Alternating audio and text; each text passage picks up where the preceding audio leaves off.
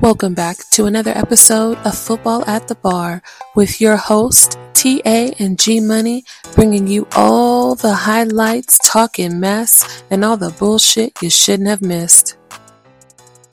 What's up, everybody? This is Football at the Bar. We're your host. I'm TA. This is GMoney. And we're ready to get it cracking today and talk some football. Yes, indeed. To all of our brand new followers, all of our brand new listeners, all of our brand new subscribers, we welcome you. And for all of you, please like, subscribe, download, and have some fun with us. Yeah, what he said. There it is. Let's do that. But we're ready to talk some football. And let me tell you something. Before we get started, what are you drinking on today?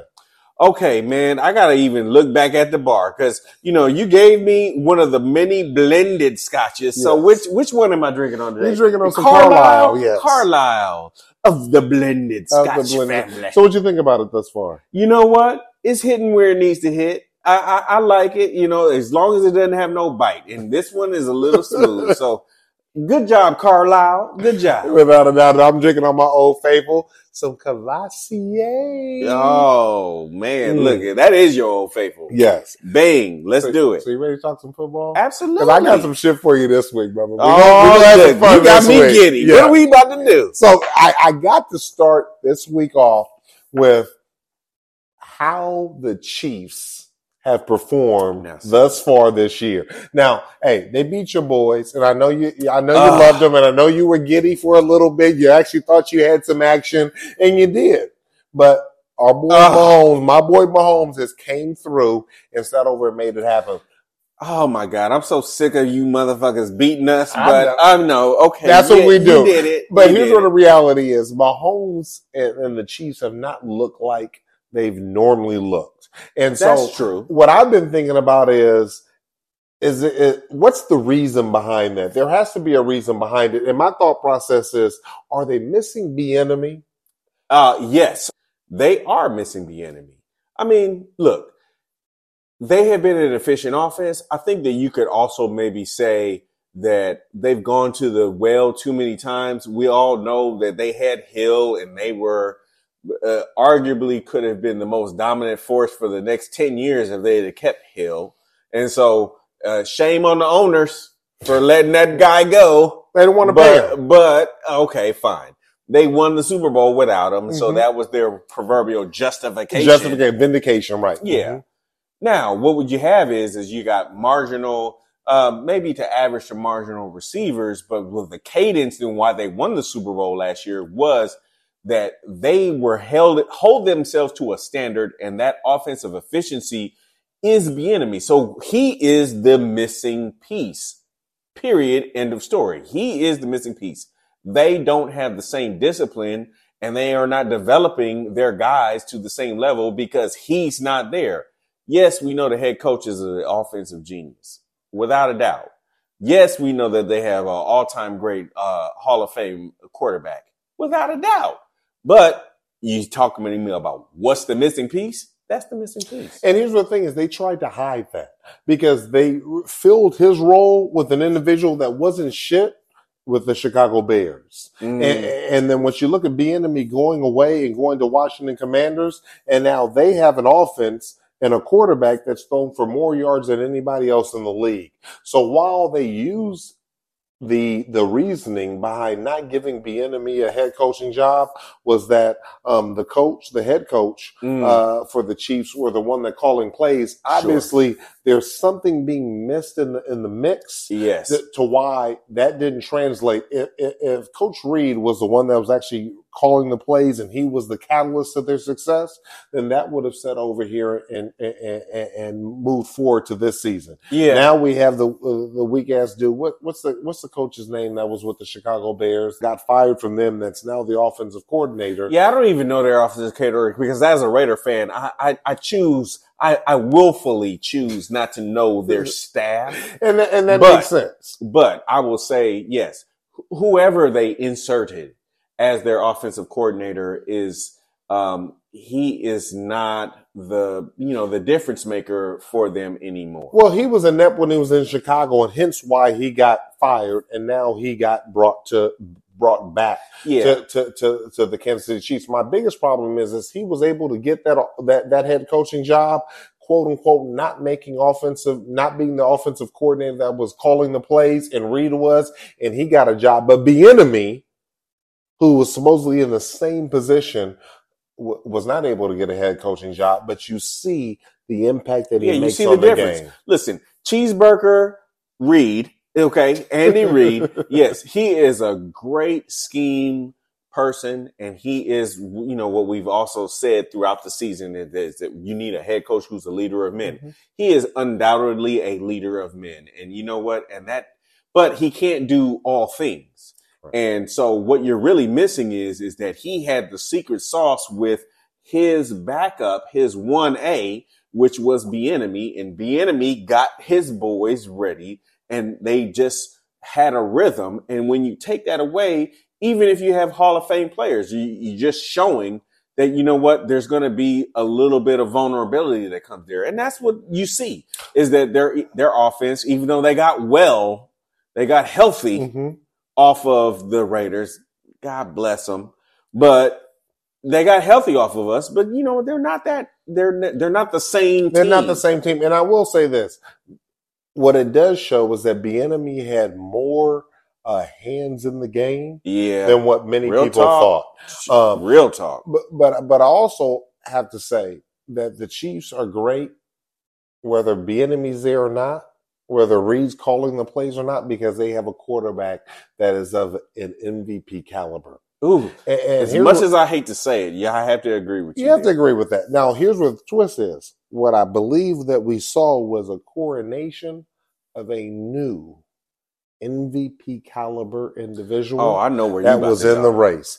I mean, I don't know if you saw this game, but this game was probably the best game of the week. When you talk about the Eagles against the Bills, ooh, and we saw in the rain, and we saw Jalen Hurts rise to the occasion once again. And let me give you a quick stat on this. Jalen Hurts in the last 16 games are 15-1 playing against teams that have a winning record. And that is the best record for any quarterback playing against teams that have a winning record in the NFL. And so, hold on real quick. Go ahead, give it all. We have a fucking new MVP, a new motherfucker that's going to rival. They have a different skill set, but are going to rival Mahomes in terms of who's going to compete for MVP year over year. You know what? Okay. I'll say this about Jalen Hurts, to give him all the love, all the cliches. Yeah, I'm gonna give you your flowers and all of that. Give this man his flowers, stuff, right? So, okay, yeah, he has proven through this year, especially at 10-1. I think that it's hard to back to back 10-1s. Yeah, and it's hard. It's hard to deny his greatness and what he has contributed to that victory mm-hmm. and his season overall. Mm-hmm.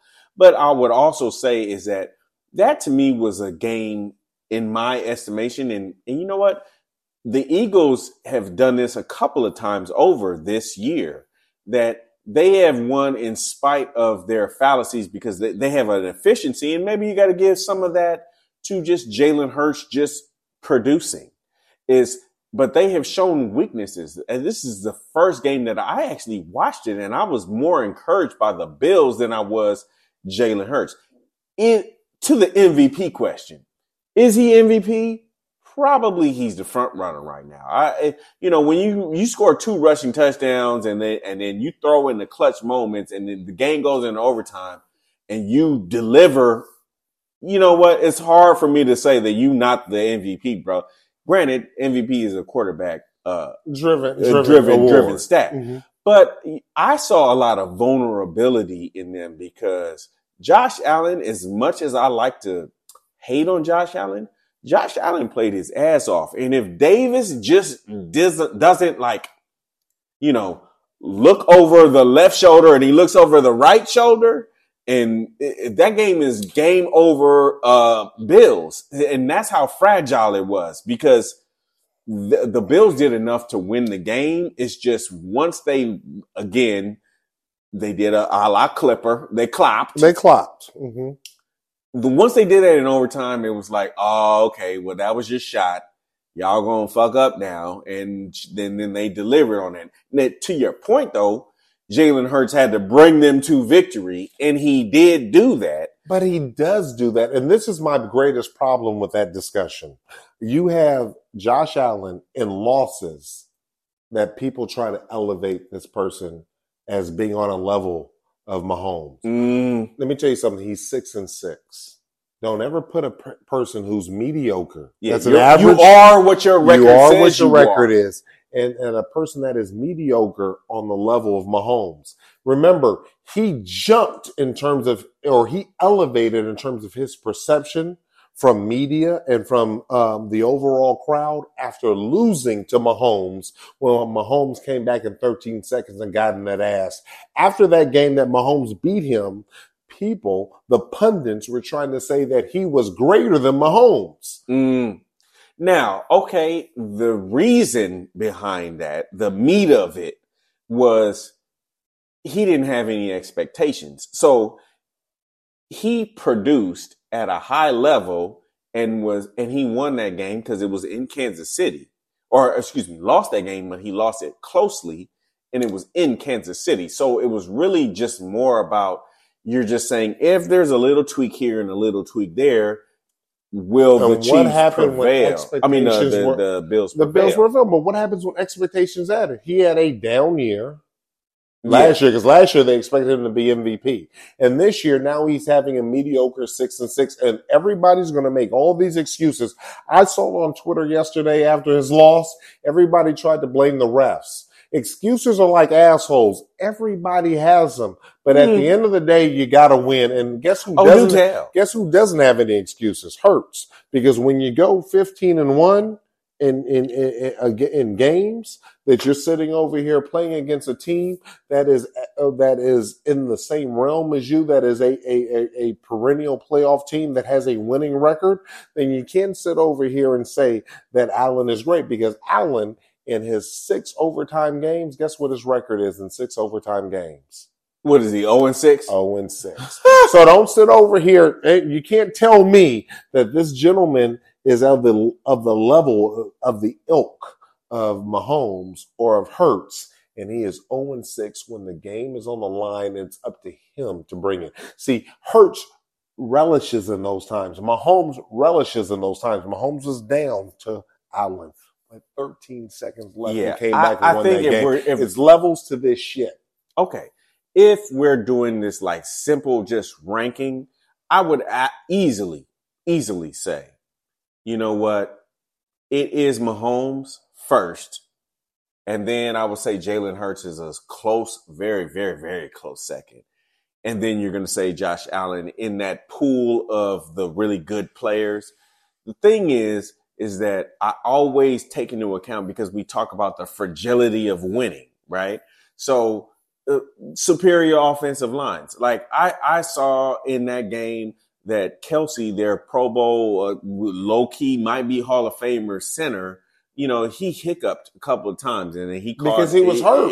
But he had false starts. But guess what? He was hurt. But when he had that winning rushing touchdown, guess what that dude did? He rolled out and boo-bopped the linebacker to allow Hurts to get free. Whoa. I won't allow you to do that. I won't allow you to attribute Hurts' greatness based off of Kelsey having a good play. Because here's what the twist is. That play was designed. They knew that play was going to win because of the defense that the Buffalo Bills played. Sure. They knew that the defense that they were playing, that was going to be wide open. So although he made a good play in the midst of a play that was already predestined to sit over here and have success, we're not going to sit over and attribute. I'm going to have to look at you with the straight face, because what I'm also going to say is that, you know what? This is also about excellence of execution, bro. And the only thing I'm talking about is when we say fragility of winning is that with all of the mistakes that Kelsey made, when it really rubber met the road, it was excellence of execution. His center did exactly what he was supposed to do, and Hurts did exactly what he was supposed to do, and that's just the perfection of them. That is the Eagles' way. yes, Jalen Hurts deserves all the credit. I just think that he happens to have a scenario to where he has a superior offensive line. Even in the midst of mistakes, they still executed exactly what they needed to do. Is it fair to say we're looking at our next MVP? Ooh, you know what? Well, we can go ahead and say yes. I'm gonna go ahead. You tell me who's gonna take it from him. You know what? The only person that I might even throw in there is C.J. Stroud, just because C.J. Stroud is just balling right now. Without a doubt, and we're going to talk about him in one quick second. But my one last thing I have to say is we have to stop sitting over and trying to make excuses for the Eagles' wins when Hurts is the leader of that team, while systematically giving credit to a quarterback that loses. And elevate a quarterback who lost because they just lost. Yeah, okay. So just almost like not switching reels, but this is like the 1B of this topic, right? I agree. At the end of the day, you're right. You know, I got to throw up the white flag. Okay. You made your point. Thank you. Thank you. That's all I'm saying. Thank you. I appreciate it. You made your point, bro. But what I would also, let's say, argue, and I can't even believe I'm doing this because I don't even like the Bills. Okay. But, you know, Allen played such a phenomenal game. Yes, he did. He looked like he was ready for the moment and he rose to the moment. And he was, for sure. But that pick. Oh yeah, that hurt.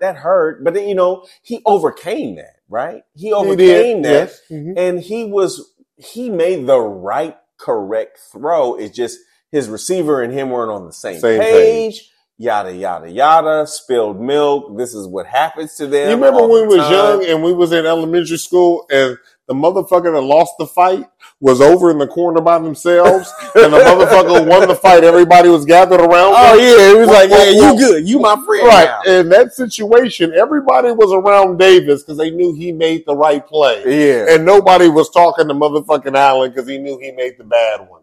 That was a prime example when you're looking at optics on who fucked up in that play. Well, okay. Fine. Yeah, and I'll roll with your analogy, you know. Listen, third grade analogy. But I also will say in the same cadence is that, you know, because he ran the ball, he understood how to be the mobile quarterback, and I think we've seen very few quarterbacks do well against that gauntlet, and especially their front line. And he ate them up. He shredded them. Talking about Allen. Yeah, Allen shredded them. But who won the game based off of their legs? Hurts. I mean, do you want me to say it 5 times? Yeah, Hurts. Okay, yeah, Jalen Hurts. Okay, all right. And you know why I'm sensitive with this shit? Because just a couple of years ago, because you all in your feelings. Just a couple of years ago, motherfuckers like Chris Sims, all the pundits were talking about Philadelphia because they had amassed so many picks. We're in a perfect position to go get a quarterback and to get rid of Hurts. And then he took him to the Super Bowl. So the preseason prior, it was all about getting rid of Hurts. And then Hurts rises to the occasion and takes him to the Super Bowl. When I see shit like that, how are these individuals that are supposed to be quote unquote experts not having a fucking clue on what the deal is? You be real sick about it. You know how it rubs me the wrong way when motherfuckers talk that bullshit and don't really know what they're talking about. Yeah. How they're getting paid millions of dollars and don't have a clue on what they're really telling them. Look, what you're trying to tell me is hire me. Hey, I'm good right here talking football with you. All right, well, good, man. All right, so here's what I also want to bring up, man. Can we at least talk about what I think was like the low key, like danger game, the game of the week that I wasn't expecting to be the game of the week? Man, that Jacksonville. Are we seeing a real like thug life rivalry? I think this is kind of like this new age rivalry that we actually had back in the day with Peyton and and Tom Brady. And Tom Brady. So many people forget that Peyton and Tom Brady were actually in the same division before the divisions were realigned.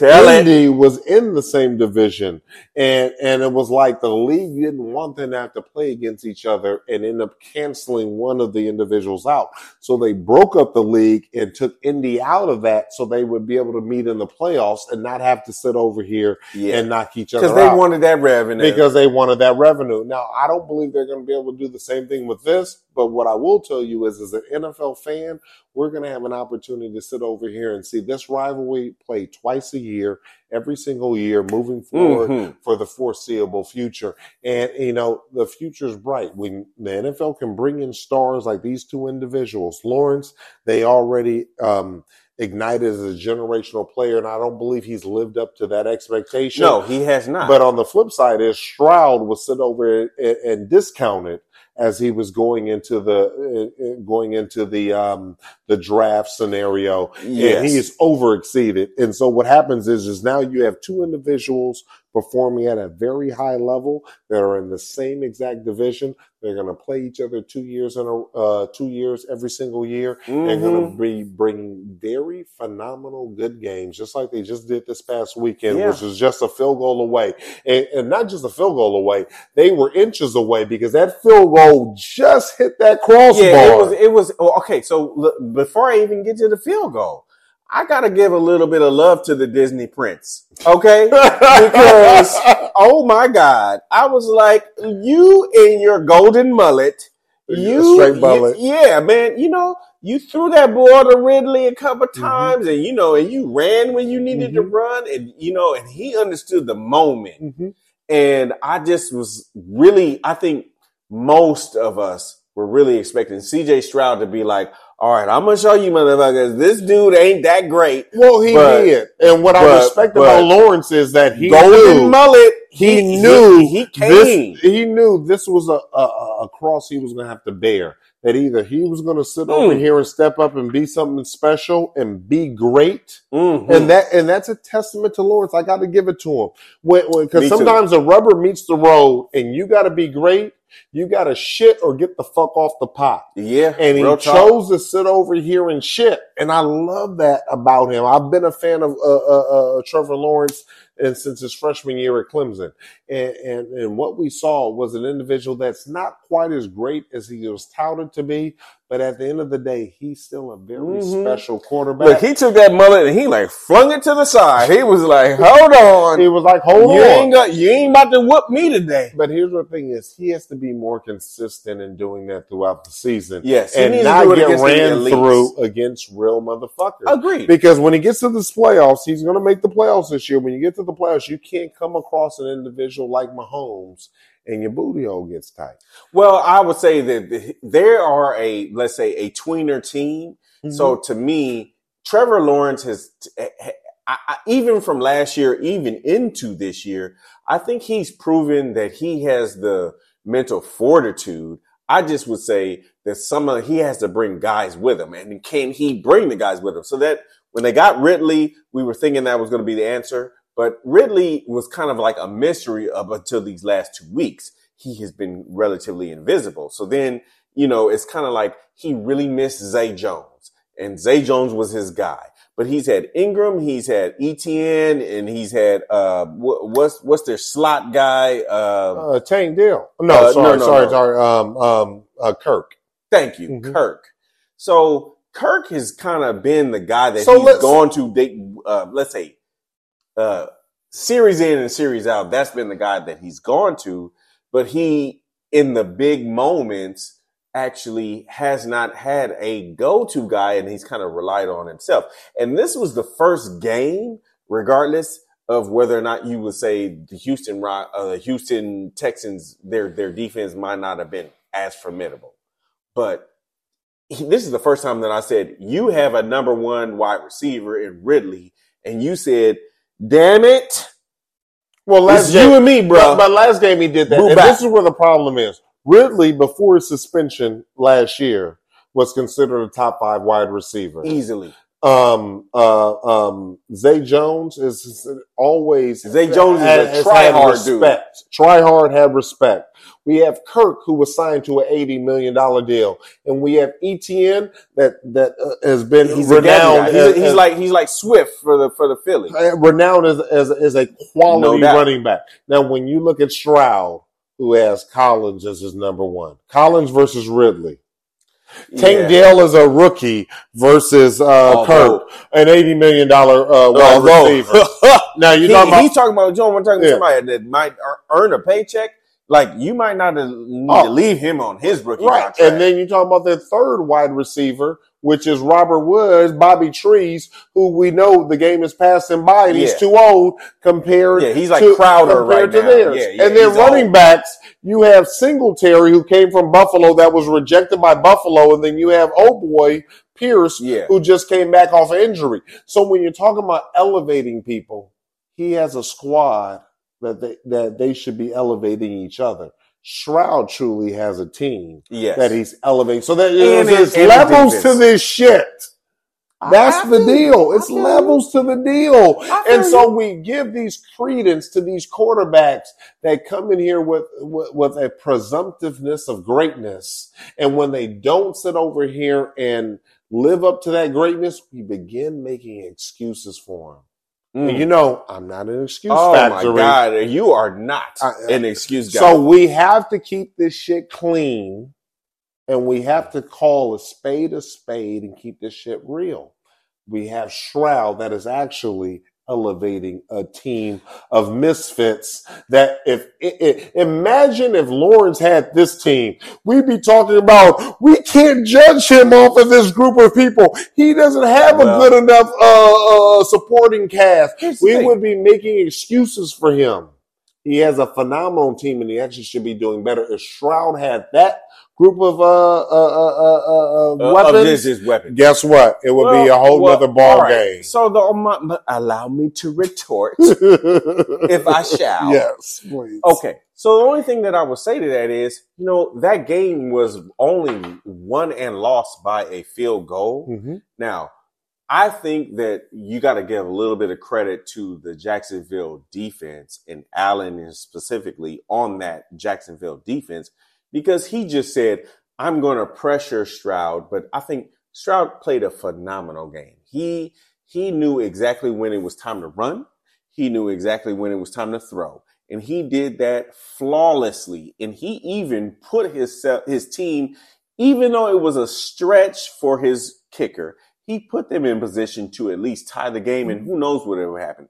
The bottom line is that you can honestly see that as both of these teams develop, that they are kind of like neck and neck. This just happens to be, it's almost like Lakers Celtics. Like they aren't like the teams, but they're pretty damn close. We have the opportunity to see two great people, two great players that are have an opportunity to vie for MVP, established QB, like top QBs in the league. We them dudes. Now, guess what? There's a dude that we need to talk about that sometimes gets lost in the shuffle because he's not flamboyant. He's soft-spoken.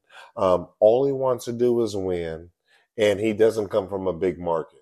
All I want to do is win, no matter what. Yes. And you know who that is? And that's Lamar Jackson. And this is a season that this season is in Lamar Jackson and Baltimore's reigns. Yeah, it is. I agree. They have it. This is probably their best year, in my opinion. They need to do for them to sit over here, and when Mahomes is not at his height in terms of the team around him. Yes. This is the year that he can win a Super Bowl, because he says, all I want to do is bring a Super Bowl to Baltimore. Yeah. And this is the year. Now, right this second, they have the number 1 seed. Yeah. And Mahomes is number 2. Remember, Mahomes has never had an away game in the playoffs. And I can't wait till he gets it too. And let his ass go to the goddamn, even though, granted, Kansas City gets cold, so I don't think that he'll be upset by the cold. but let him go into a hostile environment with some goddamn. Well, it would be like to say, I personally don't believe that it's going to happen by the end of the year because, hey, the reality is Baltimore still has some tough games ahead of them.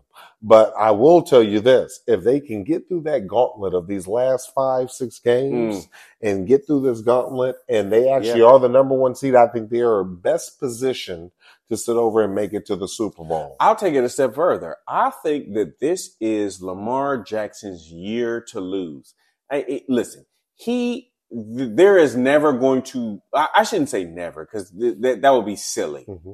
But I would say in terms of his career thus far, this is the best opportunity for him to actually break through and win his first Super Bowl.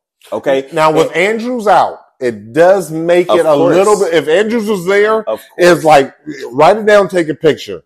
I do believe, but I think likely, seeing these likely getting that playing time and seeing him play, he looks like a wide receiver out there, like more than Andrews. Like this motherfucker looks special. The biggest, I would say, let's say deficiency of likely is that he doesn't block the same way that Andrews does.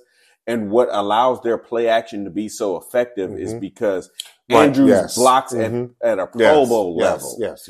And then what it is that when they don't, and they're a very run dominant team.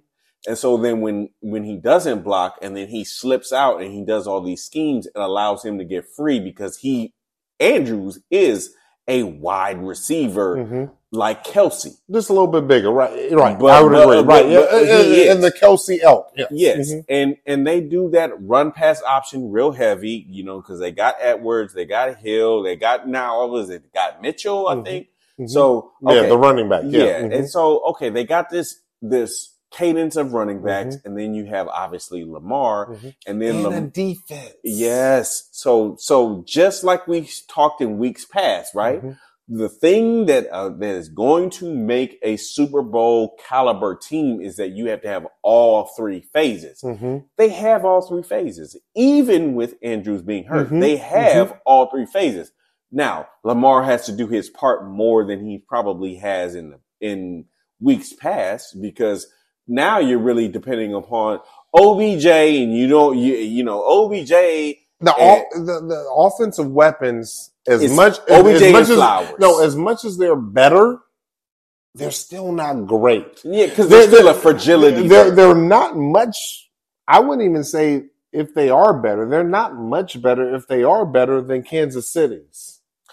Yeah, I think the only, let's say, if we're going to cross hairs, with Kansas City, you're really relying on Kelsey and you're relying on Rice. Which is a rookie. Yeah. And this is the first game that he's had a true impact. So, yes. And then, Tony. But the same thing. And Gray, but they're all droppers of the football. But the same thing with Baltimore. They're relying on, they should have had an Andrews that was like a Kelsey. Yeah. And Flowers, who's a rookie. Yeah. And OBJ, who the game is a year away from passing him by. Okay, so Flowers is a rookie. I thought this was his second year. Oh, this is his first year. Yes. Okay, so I have him in fantasy. Yes, motherfucker's a rookie. All right, so you're right, and he's also kind of banged up. He got a hip injury. He's right now. All of us America who do fantasy football, you was like, all right, bro. Did you practice on Friday? Right. Like, come on now. Yes. So, but he produced, right? So the thing that I would say about Lamar at the end of the day, I don't think that he's had a better scenario provided as long as he doesn't get hurt. But it's not great. No. And I think that it's not great. I think to win a Super Bowl, shit has to be great. But Mahomes also proved that's not the case. It wasn't great last year. We got Juju being your top wide receiver outside of Kelsey. Yeah. But this is the testament. This is the time that Lamar puts himself in the ethos. Yes. Look at there. There goes that big word. Yes. I'm going to give you a big word every single week. puts you in that ethos of sitting over here and being in that level and talked about with the Mahomes, not just of talent, but of greatness. Yeah. It's the difference between saying he's talented versus he's great. Taking a team that is not constructed to be like a team, who are we thinking of that has like a Bengals? The Bengals have a wide receiver core that is just unbelievable. When you have Chase and Higgins and so on and so forth. So they prop Burrow up. Yeah. Mahomes doesn't have a team that props him up. Lamar has never had a team that props him up, but this is just the best of a team that's not great. Yeah, they've invested their free agency dollars on defense, but this is why they have, let's say, a Super Bowl caliber defense. Mm-hmm. So they invested their dollars there, and then they just said that we're going to draft, and then they basically picked up guys not off of the scrap heap because, bottom line Aguilar, some of them was off the scrap heap. Yeah, mm-hmm. but OBJ is like a low key, like he could be a sweet spot. Mm-hmm. If he stays healthy. But he's shown that. He's shown that in the Super Bowl with the Rams. Yeah. He's shown flashes of greatness. He's even shown flashes of greatness this week. Can he do it throughout the playoffs? Can he do it in the last 5-6 games of the season without getting hurt? Yeah. It's about health with them. 1,000%. It's 1,000%. But even with that, Bateman, they've got forgot guys, all about him. He's stone cold. Yeah, he Stone is, cold. but he's still physically he's a big body, he's strong, but he's always hurt. Can they beat Kansas City in a championship game? If it's in Baltimore, hell yes. If they're in Kansas City, because you're asking history to flip itself on its head.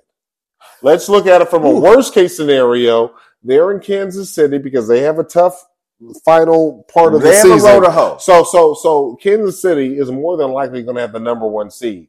Can the Ravens go into Kansas City with all the chips on the table and win that singular game to get to the Super Bowl? That's the question. Okay, so to me, the answer is yes, but I don't want them to. I want that game to be in Baltimore. So, if I'm going to go my G-Damas, I'm going to say that game is in Baltimore. Right. Okay.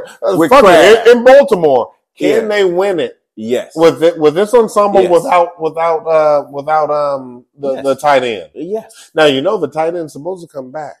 It's supposed to not as bad as they thought. And I heard it was season ending. So no. He actually might. Once they did some tests, he actually might be able to come back. Now, see, look at you getting deep and staying long. Look at you. That's what I do. You looking at the medical. That's what I do.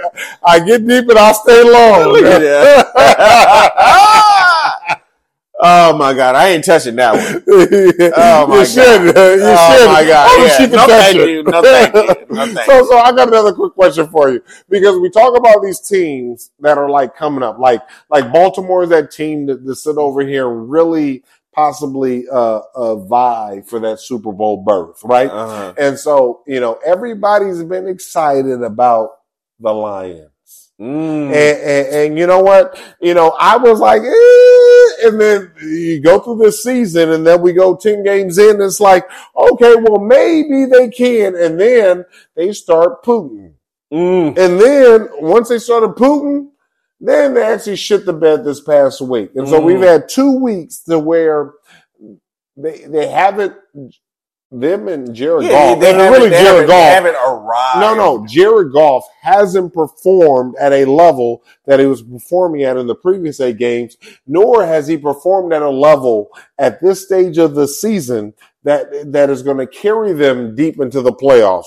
So what are your thoughts about the Lions and Jared Goff and them being kind of off track, and can they get it back on track soon enough to really be a force in the playoffs? I think the NFL is so funny, because what you're really saying is that, Jared Goff is a throwback to the pocket passer. So he is traditionally a pocket passer, and he is almost like the last bastion the flagship guy to just say, you don't need a mobile quarterback. You need a guy who can read defenses and throw the ball on time and be able to understand that it was a blitz pre-snap and do all of that stuff. And when you give that guy weapons, that's how you win, ladies and gentlemen. And guess what? And he is wetting the bed just a tad, but I don't think that it's all on him. What I see when I see the Lions is their defense has let them down.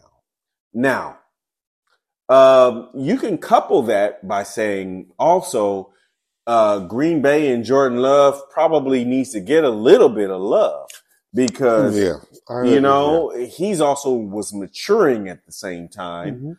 He had a really good week the previous week, and he's a mobile quarterback that is trying to do it in that. I wouldn't say he's a mobile quarterback. He's a quarterback that can be mobile. Yes. Just like Mahomes is not a mobile quarterback, but he can be mobile. Very, very, very well said. Ray Coupon a la TA. Perfectly said. And you know what? What he has shown is that he has gotten a little bit of rhythm with his wide receivers. So he hasn't really given the ball to Watson. And all of a sudden, him and Watson got a little bit of rhythm there. Reed has been his guy, and Reed produced, and then they got, I think, is a Dobbs. So all of them, especially in a dome on turf with no weather being involved, they actually just said, guess what? We can slice this secondary but Green Bay comes from a team that plays on natural field, that plays outdoors, which means that they should be more formidable on that type of surface versus the Lions that weren't. Now, can I allow me to say this one thing before? And I know I'm cutting you off, sir. But what I would also say is that Green Bay has traditionally been a team that has given really excellent offense, especially with the Aaron Rodgers era in the summer months. And then when they get to the cold, we have seen that same style of offense look a little shitty when it gets cold. And you would think because they're used to the cold that they would be able to do it. But their scheme is really it's more predicated on having a versatile running back and a lot of receivers that can run a lot of schemes. And that don't work good in the snow. So when they play in dome scenarios, we saw Aaron Rodgers kill people with that same scheme, right? So that translates when you talk about Detroit playing in a dome. That's what I saw. And then they have a very, very good defense that is, let's say, pass rush heavy, and then they never blitz. So it's really just, you're going to have to beat us. We're going to give you 4, maybe 5. But we're going to give you 4 rushing the passer. And is your offensive line good enough? Probably not, because we got rock stars out here. And then we got guys who can cover on the back end. And Jared Goff ran into that scenario, and he wet the bed. Well, at the end of the day is what we have to talk about is, and what my original question was to you, was can they get over the hump? Now, we do know that the Detroit Lions have a 50-year history of not getting over the hump. And that's what they look like on Thanksgiving. And we do believe Thanksgiving, 16 straight losses. Yeah, it was almost like they said, wait, are we good? But we better not be good today. But here's what the twist is. When you have the necessary ingredients to be good, you have a great general manager that came from the Rams and their Super Bowl run teams. You have a great coach in Dan Campbell.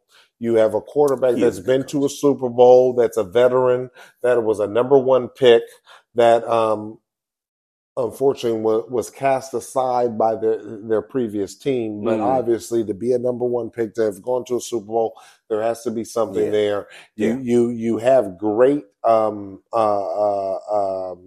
personnel. Yeah, you're talking about Amon-Ra, Montgomery, the offensive line, but the offensive line, like I'm talking about in the totality of a team. Yes. Can this team break those generational curses of the organization to get past, because that's what they have to do. Okay. They have to sit over here and say what we have been as an organization for a half a century is going to be different moving forward. Let me tell you that's not easy. Yeah. And there have to be certain fortitude within everybody in the organization to break through. Dare I say, this is when we go into the nut scale. Yes. Are you gonna be? Are you gonna be right? Yeah, correct. Are you gonna be mice? Right. Nuts? Are you gonna have grande huevos? Are we gonna come in here with our big balls like cannonballs and slap them on the table? It's so funny that you say that. When you put it in that perspective, the reality is nobody's gonna sit over here and say golf has some big nuts. Nobody. I don't give a fuck. Okay. Golf's wife ain't gonna say he got some big balls. No, you know what? She better. She better say that. She won't even say it. She can't look at us not even without equivocation and say, yeah, my man has some big nuts. She gonna say that to his face, and then she gonna go to the side and be like, well, maybe. I don't know. I love him though. Yeah, but I love him though. But I don't know if he has a. But let me not get into his relationship. But I do believe that this team has all the ingredients they do to maybe not get to the Super Bowl. I'm not going to sit over and go out on that limb. What I will say is I believe if Goff, who's known to be streaky, he can have great games and then have bad games and then go back on a streak of good games. If they can catch that lightning in a bottle at the right time, this is a team in its totality that can go possibly to the championship game. I agree. And then we sit over here and shake the dice and see where we're at. Listen, I will say this. I don't want to, let's say, pile on to Goff, because I think by and large, he's had a couple of rough outings, especially the last 2 weeks. The last 2 weeks. But he's done well. Where I think that they wet the bed is their secondary. So they picked up Gardner Johnson, and I don't know if he's hurt because I haven't looked at their scouting report to see if he was playing or not.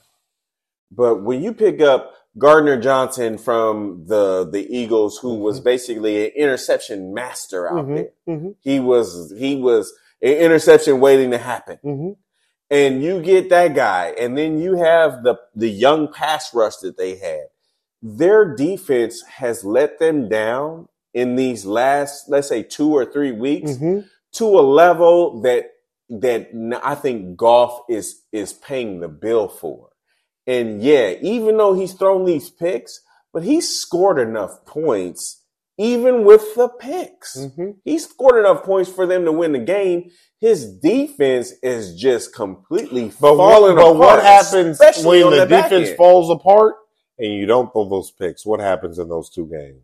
Yeah, you probably win comfortably. You probably win. So it goes hand in hand. Mm-hmm. But I think if I am Jared Goff, and he's not a perennial all-time player, but he's a good player. Mm-hmm. And with the right scenario, with the right protection, the right amount of skilled players around him, which I believe that they have, he can produce. So it's just he needs help. He needs like that a la Cleveland Browns type of defense. He needs his defense to just look in the mirror, look at the film, and just say, what are we not doing? And bring themselves along. Otherwise, what they're going to do is they're going to be an early exit. They're going to make the playoffs. I think that it's fair to say that they're going to make the playoffs this year. They are, because they've done enough in the early weeks. Mm-hmm. But are you an early exit? Are you just going to get boo-bopped by the Cowboys and off we go? Let me ask you this. You talked about a perennial player. And that leads me to an even greater question or another question for you. Is Russ that perennial player that you're talking about? Or has the transition, the change in that team really have solely sit on the shoulders of their coach, Sean Payton? Very good question. I'm going to have to take a 3-second pause on that. Let's figure this shit out. Where are my feelings? All right. GMoney. I think that it really does boil down to Sean Payton. Yeah. And I hate to say it, but yeah. But I gotta, as much as we successfully obliterated him, especially after that 70-point boo-bopping they got. That's what's so great is when you can come from a boo-bop that big and still come back. Yeah. Like, people don't sit over here and respect that. When you sit over here and give up 70 and then come back to a 5-game winning streak. Yeah. And I hate his arrogance. I hate how we treated the quarterback going into this season and fuck, basically you're saying fuck Wilson, I run this motherfucker, he don't run shit, and fuck him and I'll get rid of it. Like it was a tone of disrespect. But goddamn, that's maybe what this man needed. Yeah, because and I think I might even said this before, because I think he got everybody's attention, especially after they got spanked like that. Mm-hmm. And he basically, I think two things. Russ finally said, I ain't worried about Sierra's feelings. Okay. And I'm let me go back to quarterbacking instead of being a social media mogul. Mm-hmm. And as a competitor, just as a athlete who has played, whether or not you played high school, Pop Warner, whatever. You should feel some kind of way. You should feel some kind of way after you get whooped like that. Mm-hmm. And guess what? Whatever them coaches say, if they say, go ahead and take 3 of these pills and do about 100 push-ups, you're going to do it. If you're going to say, hey, man, you need to get in this corner, you need to do this, you need to be concerned about that, guess what?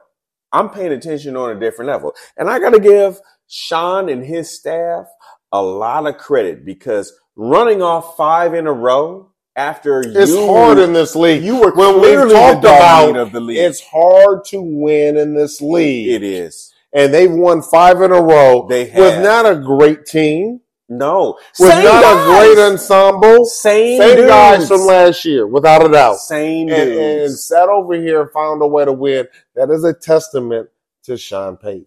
Yes. But it's also Russ playing within himself. Yes. And letting Russ cook probably is not the recipe to success. What we are knowing that is it's not, especially as he gets older and older and older, it's not the recipe for success. Yeah, we're gonna dump the cliche, and because that's like a tagline, that's like a commercial advertising. Let Russ cook. Let Russ cook.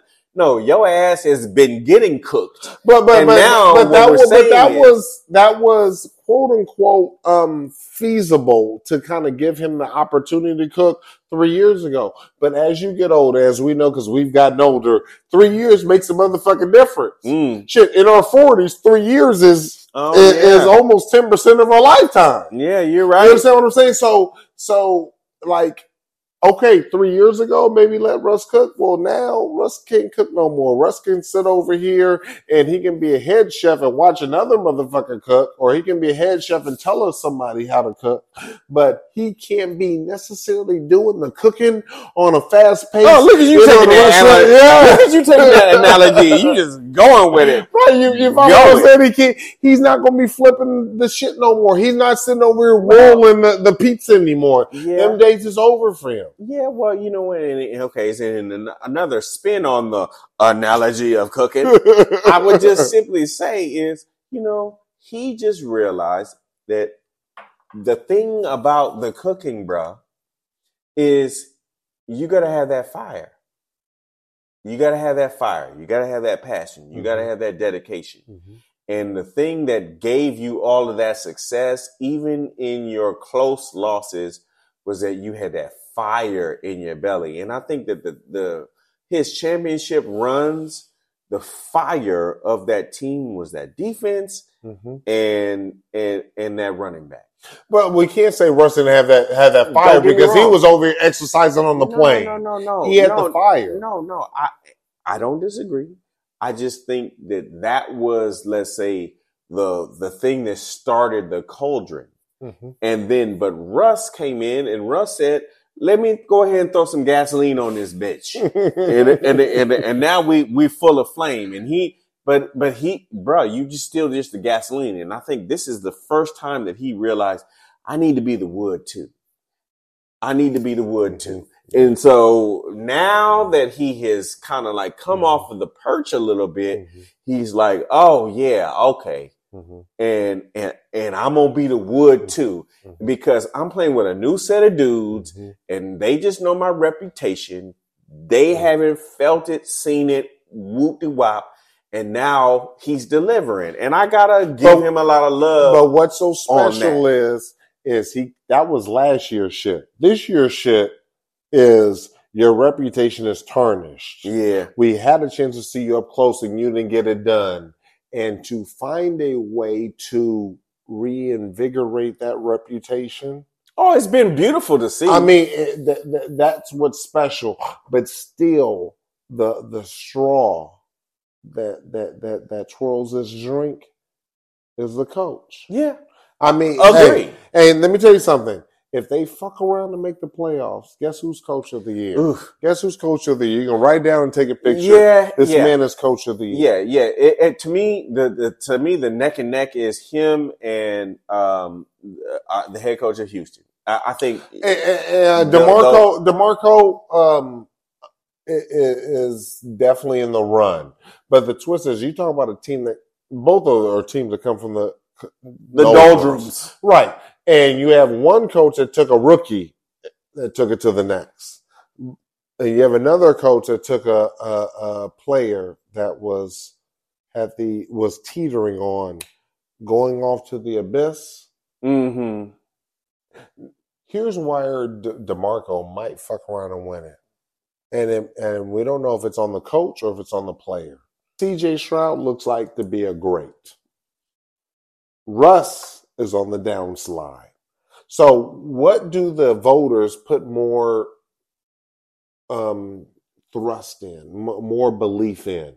A player that is heading downward that they kind of staved off that? Or a new coach who got a motherfucker that we didn't know how great he was going to be? And was he the precipitous to take him to the next? Oh, precipitous.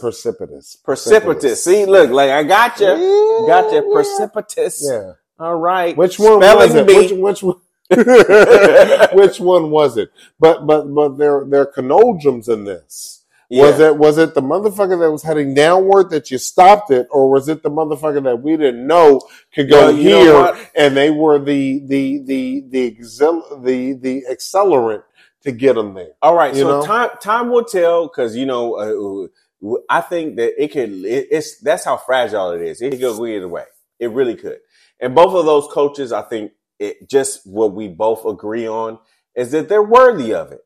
But speaking of coaches, I want to talk about the fact that they let Frank Wright kick rocks. Well, I was going to ask you, it was so funny you brought that up. I was going to talk about that. We talked about two great coaches in DeMarco and motherfucking Sean Payton. Well, I would fair to say before the beginning of this season, you and I would probably agree that Frank Reich was a coach that if not wasn't great, at least we felt was a good coach. Yeah, I think and was a good fit for this. He's a quarterback. He's a quarterback coach. He's had some highlights in his career that we would sit over and give him flowers rather than sit over here and give him shit. Yeah, he, by my scale, is not a pigeon nuts guy. Or we thought he wasn't a pigeon nuts. No. Hey, actions speak louder than words, and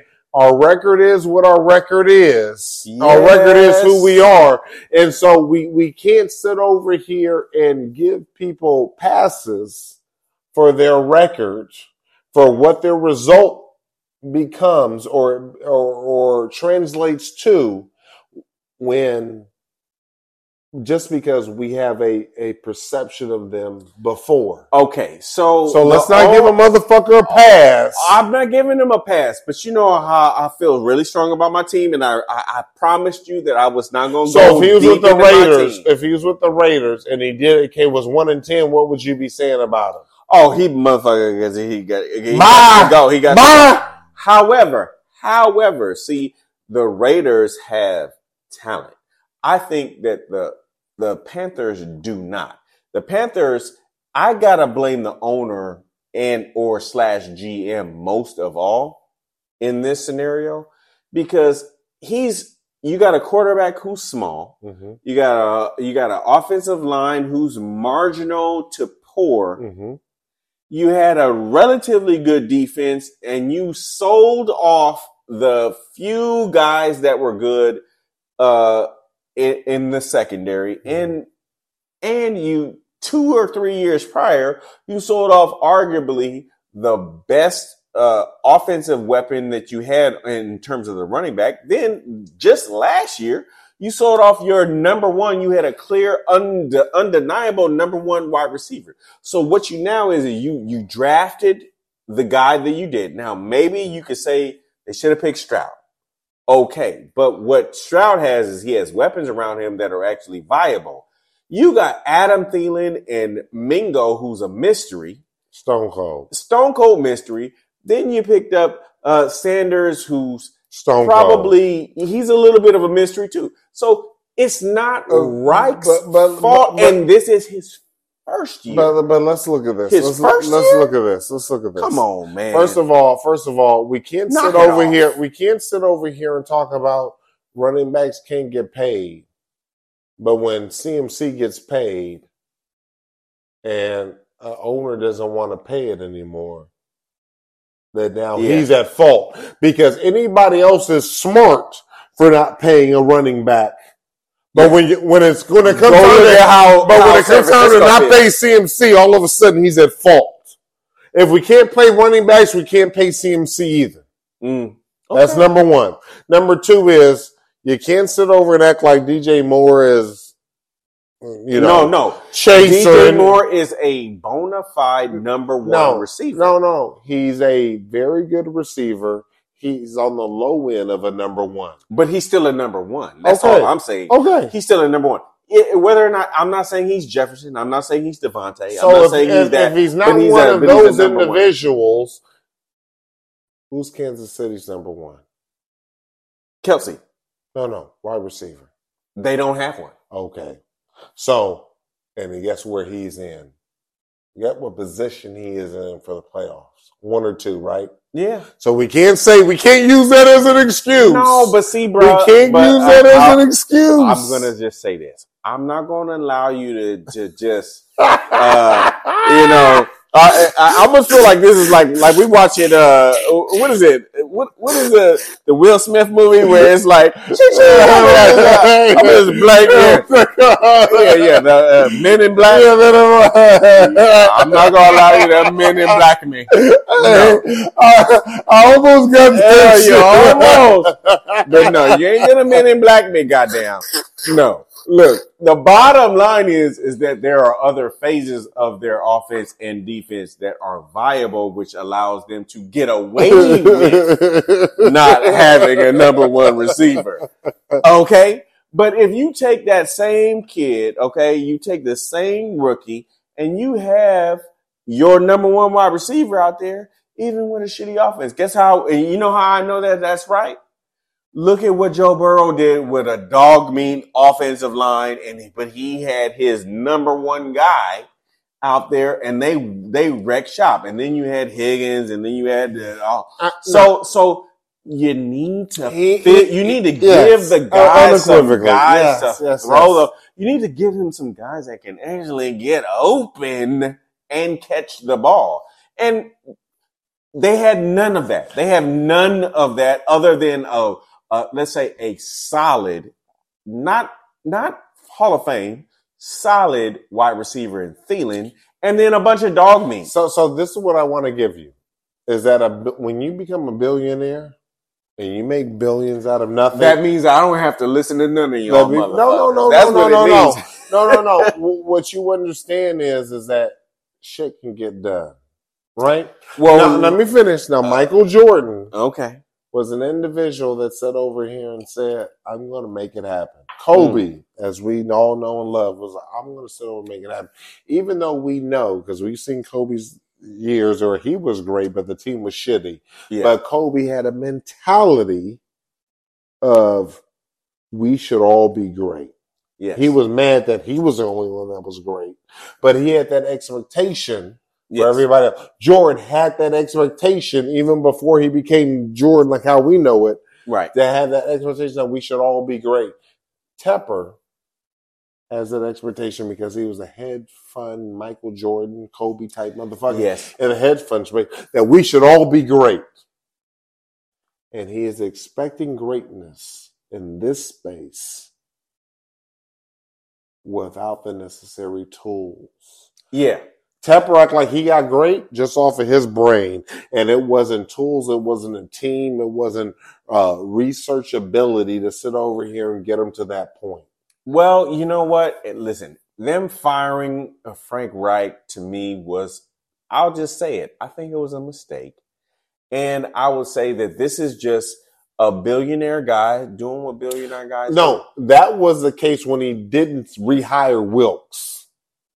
Ooh, here's what a twist is. Look at you going deep. Because Wilkes had a team that was failing. They gave him the team. He brings them into one game of actually sitting over getting to the playoffs. Controversy. The players wanted him to remain, and this motherfucker grew a brain and sit over and said, "I'm going to get rid of Wilkes, who the team loves. You're going to make me go to my backup blast. Who's done the deal. I know this for you. You pointed it here. Oh, okay. Yeah. Silly me. Let me swap out. And we sat over here and watched this owner sit over here and not go with what was working because he had the epiphany. He had the perceived genius to sit over here and go against that. And this is what the result is. And unfortunately, these motherfuckers that have $1 billion think that they're smart and forget that many times great wealth, great success comes with a percentage of luck. Yeah, absolutely. But it also, I think, first of all, none of these guys getting to that level are not unintelligent. And so that it would be poppycock to say that they're not intelligent. But I would look him in the face and say, "You a dumb motherfucker for getting rid of Wilkes." But the reason why he's also a dumb motherfucker is because the thing that you have to realize is that when you go into different arenas is that you have to be effective at delegating and understanding who is the most effective person to handle the results that you want to see. And what it seems like is because it's not like we're in the room. What result do you think he wants to see? He want like every owner, like anybody who owns something. Tell me, what do you think the result they want to see winning, but what he needs, or I'm not saying you're wrong in terms of he doesn't want to see winning, but that's a misnomer in itself. Okay. What you want to see with a brand new quarterback, and you've gotten rid of that brand new quarterback's development. Motherfucker got to get better. But and this is why I'm on his side. When you don't see the player that you drafted number one, that you gave up all that draft capital and your number one wide receiver for, when you don't see development in that player, you're going to blame somebody. You got to blame somebody. It was him. He wasn't on that sideline. I do get that, but then it's also, this is why you're also a dumb motherfucker, because you didn't give him anything to develop around. You didn't give him anything to develop with. He didn't, or the general manager did. Okay, so if you hired the general manager, then you're still a dumb motherfucker because you did not give him the right general manager who realized that he needed to have some development players. So if that motherfucker gets fired at the end of the month, the general manager gets fired. I charge $500 an hour. Okay, God damn it. Hey, you're talking to a billionaire. You should say $5,000. Okay, I'm sorry. All right. You're underselling yourself. I would sit over and tell a motherfucker, if you want me It's $5,000 an hour. Okay, what he said. But nonetheless, Reich is out of here. They have the special teams coach as a temporary head coach, which I think that's a mistake. They have our guy, I can't think of his name, from Chicago. That was a head coach for Chicago back in the day. Right. I know who you're talking about. I know who you're talking about. Who should have been moved into that head coaching job, which he didn't do. But now you have this joker. So what he's saying is guess what? I'm gonna sit over and let you flail, let you miss, so I can increase the draft choice that I can get. Mm-hmm. And here's what twist is: he's not going to get rid of that quarterback. So now he's put himself in a position to get some necessary. If he was smart, you have a high draft choice. You sit over here and sell that draft choice to get a couple more draft choices to get a few key components like linemen. Like maybe a great wide receiver at the end of the first round. So you sit over and sell your can't even sell his top choice. His first choice is the 33rd choice. See? Right. I mean, yeah, they're stuck in between a rock and a hard place. The only thing that I'm gonna reel it back to Frank in this one regard. If this is your head coach's first year, he, in my estimation, my humble opinion, that motherfucker could lose every game. You are trying to establish a culture. You have not allowed this coach to establish any semblance of what his culture would be. And so only thing you did is that you created a culture of volatility. So now that the coach is gone, when you sit over here, you're gonna have to hire somebody else next year. When you're a game away from the playoffs last year, and now you're sitting over here in a position, knowing though that you gave away all of your talent. You didn't give away all your talent. You gave away one player. That was your talent. So I'll simply say this: Fields got hurt. Fields has been marginal, right? Majority of special. I think that team fucked him. Well, he's been marginal in his season or in his career thus far until he got DJ Moore. So then when he got DJ Moore, he looked really good, and then he got hurt. Who would you want, Fields or the quarterback currently for the Panthers? Oh, Fields. Duh. Why? Taller, more athletic, stronger arm. Do I need to say more? You gotta sound like me versus. You gotta sound like agree with me. I mean, you might agree with me. I unequivocally. Unequivocally. Look, I'm gonna do a happy dance on that. Unequivocally, but I don't think we need to spend a lot of time on this. All I need to do is let's go talk about fantasy, man. Look, at the end of the day, what we're really saying is, damn the Panthers, they shitty, and so guess what? The last thing I have to say about Frank Reich, nepotism. You didn't see the story. Because you were right about that Wilkins thing. That his daughter was hired before he was. And that the whole nepotism with Reich was already in play. Are you like in some secret email circle? Like, I don't fuck around with it. I be knowing this shit. How do you know? Reich's wife was hired to the Panthers before he got hired, which meant that there's articles about this, which meant that he was going to be hired when they were still playing the role like Wilkes was going to sit over here and get the job. And so for me is that underhanded bullshit. All this is karma, motherfucker. You had a motherfucker that was there that you said you were going to give him a shot, that you never really gave him a shot. And then you hired Reich's daughter because you were going to hire Reich. Look at you getting deep. Yeah. See, people don't know about this shit. All right. I'm always going to sit over here and be on give him that tea. All right. Well, you know that. That's some tea like a motherfucker. Tea like a motherfucker. Okay. So, damn the Panthers. Nobody likes them anyway. Fuck them. Okay. But give me let's go to fantasy. Yeah, going to fantasy. You know, as we get into this time of the year with the fantasy, it's all like, you know, where are you at? If you don't know where you're at, you don't know where you're going.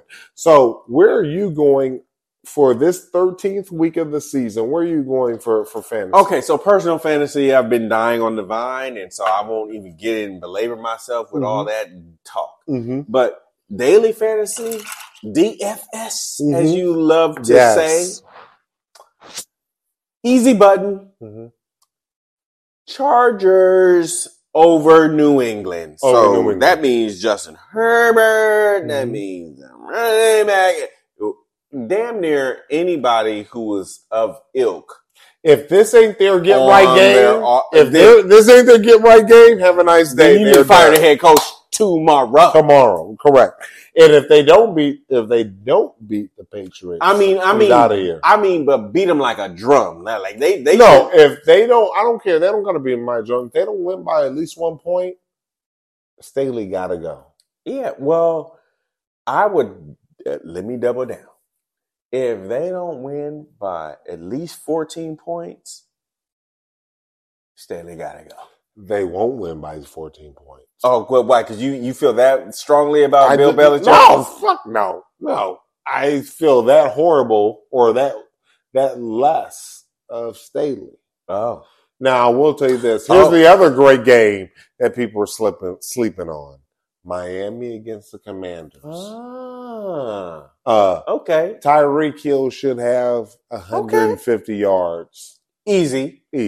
Yeah, he's going to be like top of the ticket because you're right. He should do that. So it's some goodness out there. It's some goodness. It's some fucking games that y'all can play. Yeah. To sit over here and get it popping. Yep. If you play the right game, a combination of both of those games, you can make it happen. Wait, let me give before we close, let me give this boneyard because we all know, listen, the free agency pool is like is devoid of talent. It's dry. It's dry. It's Mojave Desert. Dry.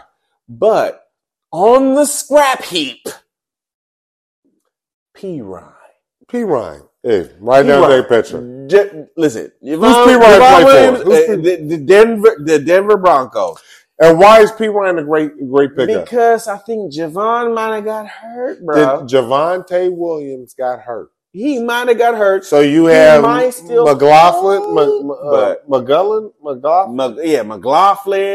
I actually have him on my team too. But Samardzija P. Ryan. But the coach really respects P. Ryan. Remember, and his gangster. Sean Payton's first pickup was P. Ryan. Ooh, look at you going deep. Yes, I didn't know that. This shit. You know what? I'm gonna have to start listening to you before I would encourage you to do so. I know. Did I say that out loud? Yes, you did. Oh, so my God. P. Ryan is the individual that you guys need to go pick up this week. And so without this being, with us getting up out of here, we've had a lot of cocktails, a lot of drinks, and we've given you a whole lot of game. We've talked about a whole lot of topics and truly appreciate y'all being with us. And if you love it, like it.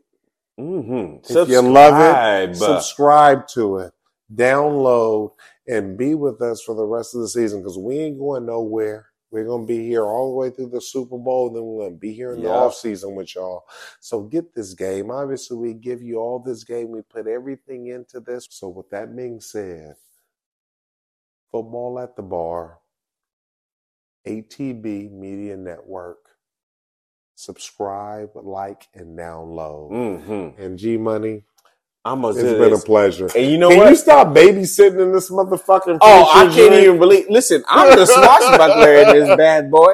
Listen, and I will say this. Give me a couple of comments, and I know that some of y'all probably feel real strong and in your feelings, but I'm gonna respond. Promise. Scouts honor. Football at the Bar. At the bar, baby. As he said, Scouts honor. Church. There it is.